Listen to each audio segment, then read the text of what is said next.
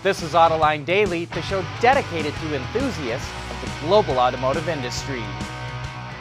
We predicted back in February that when Jim Farley was named Chief Operating Officer of Ford, that he was next in line to take over for CEO Jim Hackett. And that's what's happening. Hackett, who took over in 2017, plans to retire as president and CEO, but will stay on in an advisory role until March of next year. Farley will have the same titles as Hackett and will join the board of directors effective October 1st. Well, just when we thought this UAW corruption case was winding up, General Motors dropped a bombshell yesterday.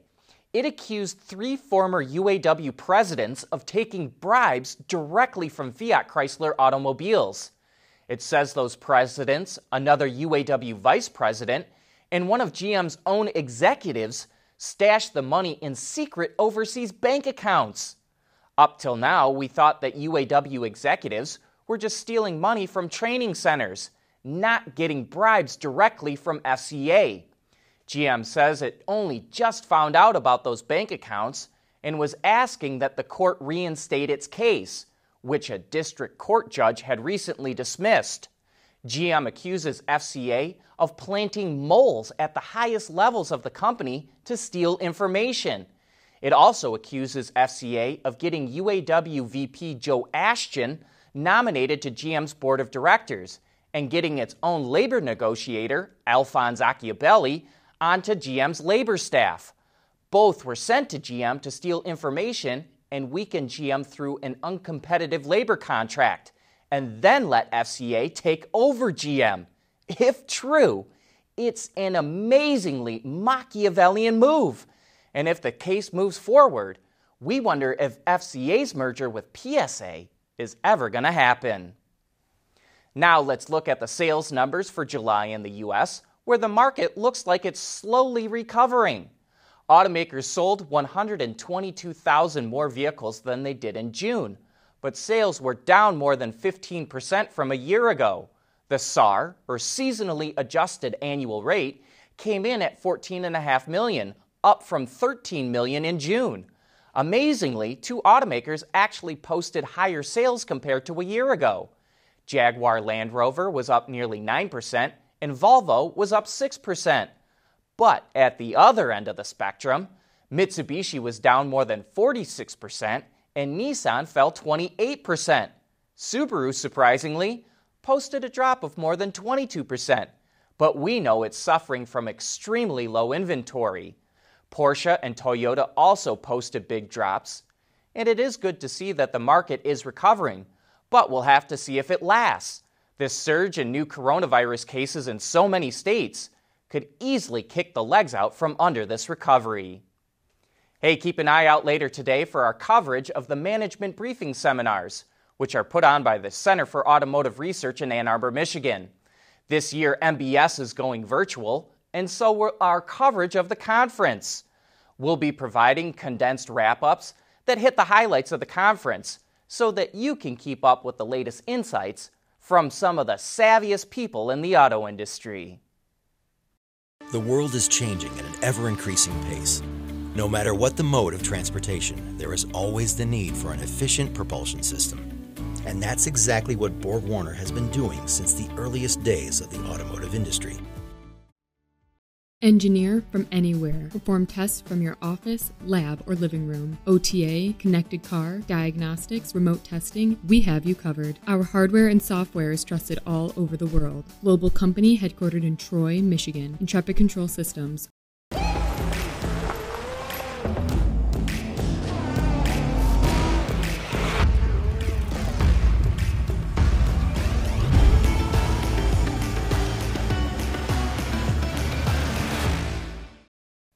Say, what is it with companies using reverse mergers to go public? A reverse merger is where a company that is already listed on the stock exchange goes bankrupt, sells off all of its assets, but keeps its legal standing. And then a company that wants to go public merges with the bankrupt company. We first reported about this in June when we had Nikola founder Trevor Milton on Autoline After Hours. Since that time, we've seen Fisker, Velodyne, bus maker Proterra, and now Lordstown Motors all use reverse mergers to go public. While it may seem like these companies jumped on the bandwagon after seeing Nikola generate billions of dollars despite not selling a single vehicle. But that's actually not the case. A reverse merger can take around 2 years to finalize, which means those other deals were already in the works. The most recent one with Lordstown values the electric truck maker at $1.6 billion, and we'll see it trade on the NASDAQ under the ticker symbol RIDE. Here's something interesting. Nissan recently opened an exhibition space in Japan that it hopes will show how the automaker is moving people toward a better world. It features a cafe that operates on renewable power, as well as virtual experiences in Formula E race cars and the all-new Ariya EV. Oh, that sounds super interesting, doesn't it? No, that's not what we're talking about. What is interesting is that visitors can pay for parking with electricity from their electric car. So we want to know what you think of this idea. Would you pay for parking with electricity from your EV? And while we understand there's a lot of variables, how much battery life would you be willing to give up for a parking space? Nissan doesn't say how much it will take for parking at its new pavilion. The Tesla Cybertruck made a huge splash when it debuted last year thanks to its wild styling, and people seemed to love the look, and the company received hundreds of thousands of $100 deposits for the truck. But those deposits are refundable, and if customers don't end up buying it and it's not a success, Tesla has a backup plan. In an interview with Automotive News, CEO Elon Musk said it will sell a more conventional-looking truck, quote, if it turns out nobody wants to buy a weird-looking truck. He also revealed that Tesla didn't do any market research when developing the Cybertruck. It just wanted to create something that was, quote, awesome and looked super weird. They did that. And we're guessing Tesla won't need to come out with a quote-unquote normal-looking truck, and we'll sell plenty of Cybertrucks. And speaking of electric trucks, a number of automakers have revealed plans to introduce one, but there's been one notable absence, Ram, which is one of the leaders in pickup truck sales in the U.S.